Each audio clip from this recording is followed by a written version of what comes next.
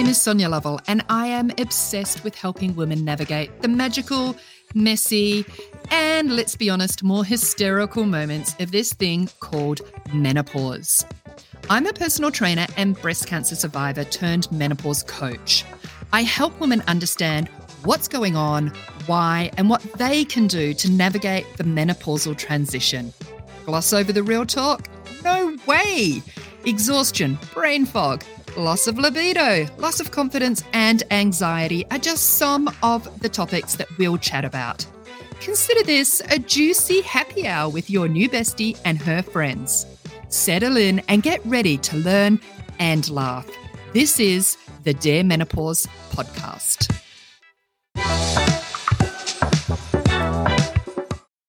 Hello, and welcome to episode 1 of Dear Menopause.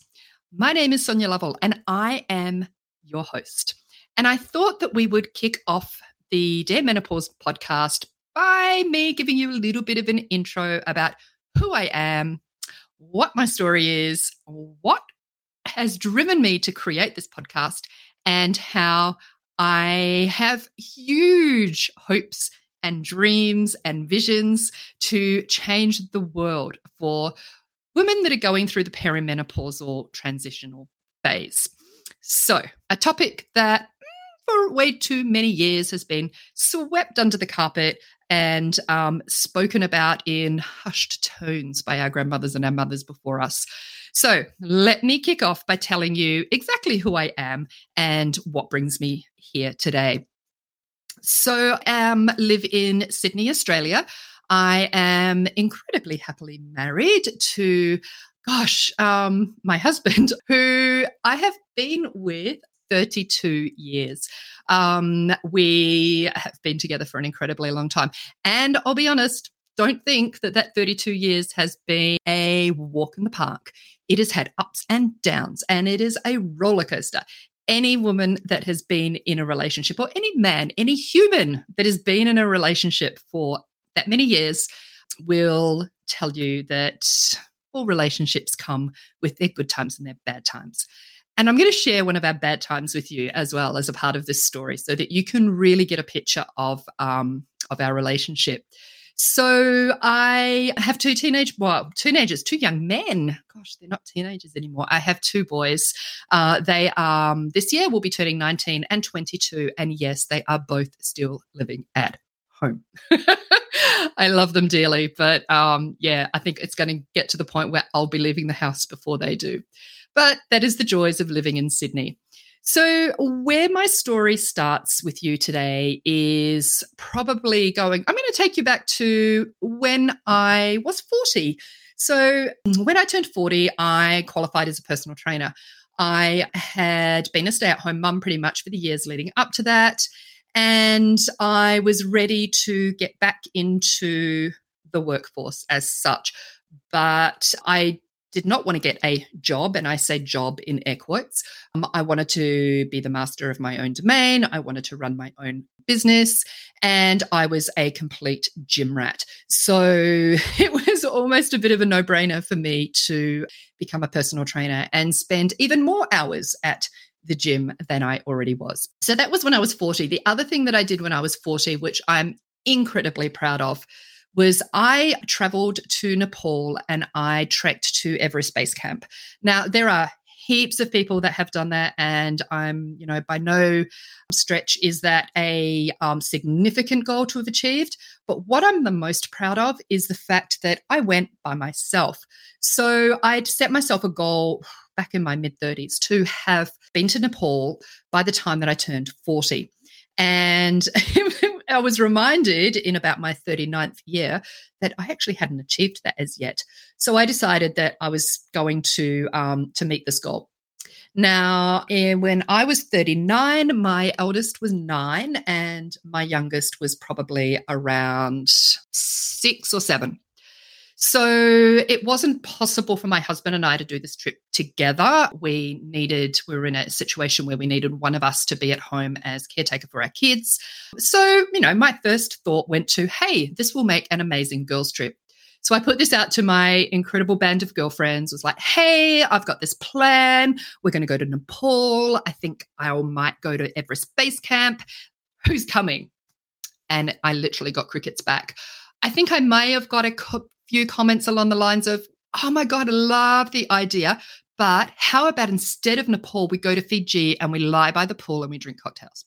Now, yeah, that's where we were at in terms of needing a break from kids, family, and, our day to day. So I couldn't sell anyone the dream of traveling with me to Nepal. So I was faced with the prospect of, do I not go because I don't have anyone to go with, or do I face a few fears? And one of them was the fact I'd never traveled overseas by myself, other than at the age of 19, I think, when I moved from New Zealand to Australia. Other than that, I had never traveled overseas by myself. So I had to face the fear of that. I also had to face the fear that I was going on a trip that wasn't, your stock standard lie by the pool and drink cocktails. It required a lot of preparation and quite a bit of research as well for me to find a company to travel with that I was comfortable with.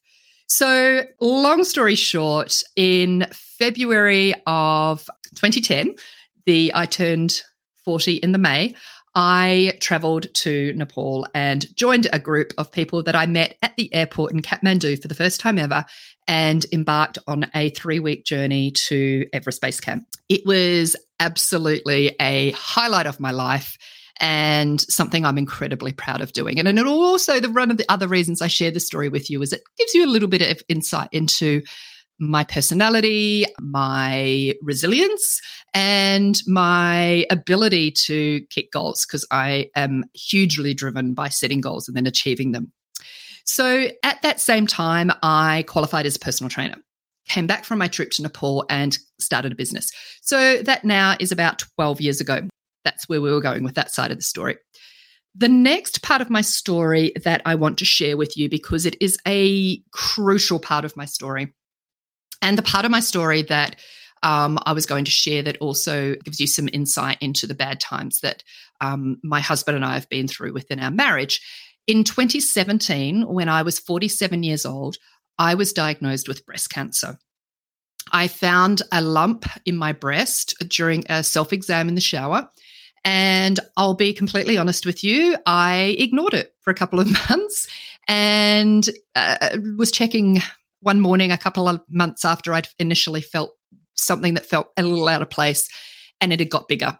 And I was like, okay, this isn't something I can ignore now. I need to go to see my GP. I went to my GP. She checked it. She agreed that there was definitely a lump in my breast. However, she was so certain that it was nothing more than a cyst, that we agreed I would need to go for a mammogram, but I was booked to go on holidays the next day, leaving the country with my family for a week, that I'd do it when I got back. So we went off, had an amazing family trip we went to Queenstown, New Zealand, and we came back. I went in and had my mammogram, and there and then they told me that no, it wasn't a cyst. It was a lump that required further investigation. A biopsy was taken that same day at that same appointment, and I then had to sit and wait for the results to come back. Now, there was a public holiday. It was actually the Anzac Day public holiday, so this all happened around Easter. It was April, Easter, Anzac Day. So I had to actually wait about 4 days to get my results back. I was fine in the first few days after having the biopsy and waiting for the results, and made the follow-up appointment with my GP. But the day before my appointment with my GP, my husband actually said to me, I don't care what you say. I am coming to this appointment with you. I want to be there. It's really important that we're at this appointment together. And I actually had this overwhelming sense of gratitude to him, because I, in my stoic, resilient way, was like, it's going to be fine. I'll pop along to the appointment and I'll tell him when I get home what the results will be. I'm so grateful for him for having the foresight to know that he needed to be at that appointment with me, because within seconds of sitting down, my GP, who had been my GP for probably about 17 years at that point, so she was someone that I knew really well, broke the news to us that I, in fact, did have breast cancer. And this started a journey that I often describe, and I hate the word journey when it comes to describing what that period of time was like. But it was literally like somebody opened the carriage of a train that was stationary at a station and popped me on it, closed the door, locked the door, didn't tell me where it was going, and the train literally just sped off from that station, and I was locked on the train for the ride. It was a roller coaster of emotions. It was challenging for us as a couple. It was incredibly hard on my husband. And the short version is that I had surgery to remove the lump, and they also took out one of my sentinel nodes in my armpit in that same operation. And within a week of receiving my diagnosis, I was lucky in the respect that the results came back and that I was able to keep my breasts. The lump that they removed, they were able to get the whole lump, and there were no cancerous cells evident in the margins of my lump. So that was an absolute blessing. But I did go on to have chemotherapy, radiotherapy, and for the 4 years since the end of my treatment, I have been taking tamoxifen, which is a treatment that ensures that the recurrence of a breast cancer is minimized. My cancer was not genetic. There was no family history. It was one of those incredibly random acts of nature that was driven by my hormones. It was being fueled by hormones. Hence the treatment that I now take post-treatment to manage the suppression of those hormones. So that is my breast cancer story. As I said, that was in 2017. I'm recording this episode today. It's 2022. So I am actually coming up to this week will be the 5th year anniversary of my diagnosis. And although my physical treatment was pretty much all done and dusted within about 9 to 10 months after diagnosis, the emotional healing takes a whole lot longer. And it took me a good, I'm going to say 2 to 3 years post-diagnosis to feel that I was back to a place where I am closer to being the me that I was before my cancer than I was immediately after my diagnosis.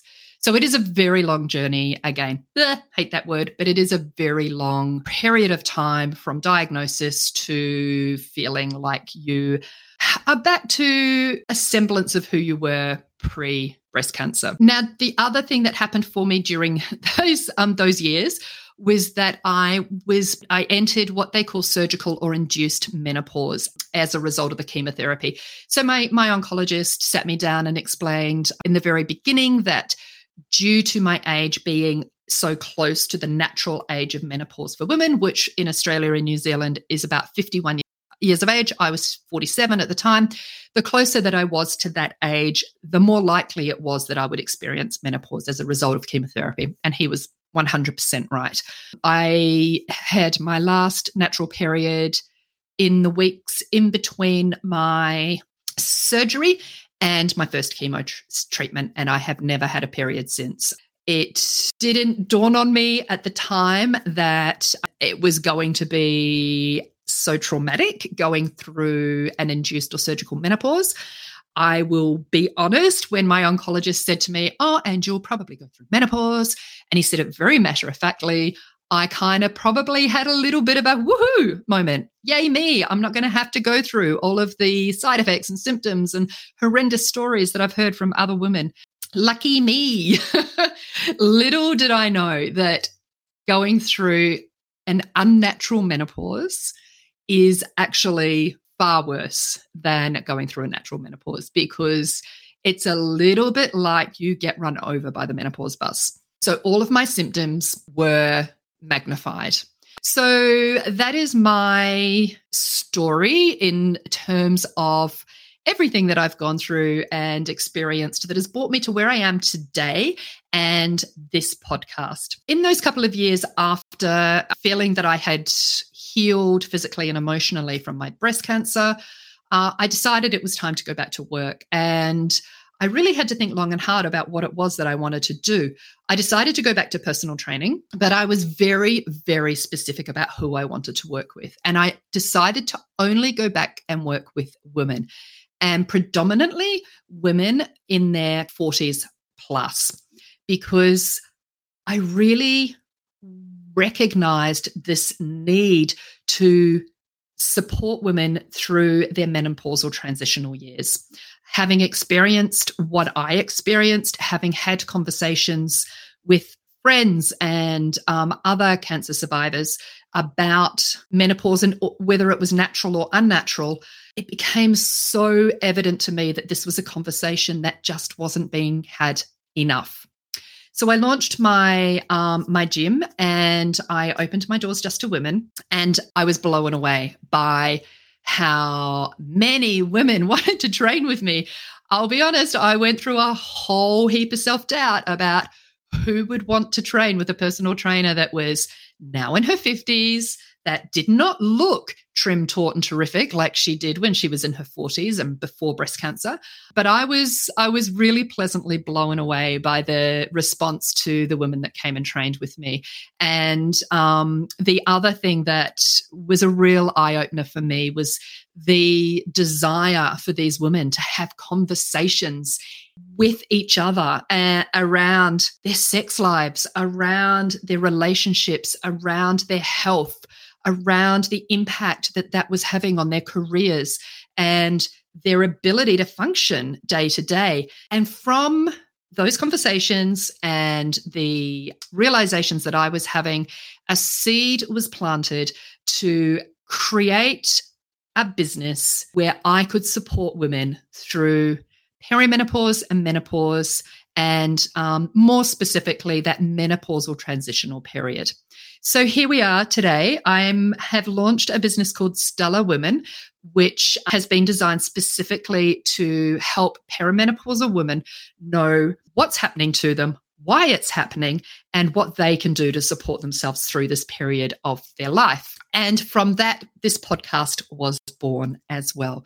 So Dear Menopause is a conversational, educational podcast where I plan to bring you weekly conversations between myself and other women, and myself and experts in the field. I have some incredible people lined up to bring you all sorts of information. You can expect to hear us talking about cancer experiences, early menopause, perimenopause, your loss of libido. We're going to talk about vaginal health, and we're going to talk about anything and everything so that nothing can be left swept under the rug, so that we as women can stand shoulder to shoulder and support each other through what for some, not all, but for some can be an incredibly difficult and challenging time.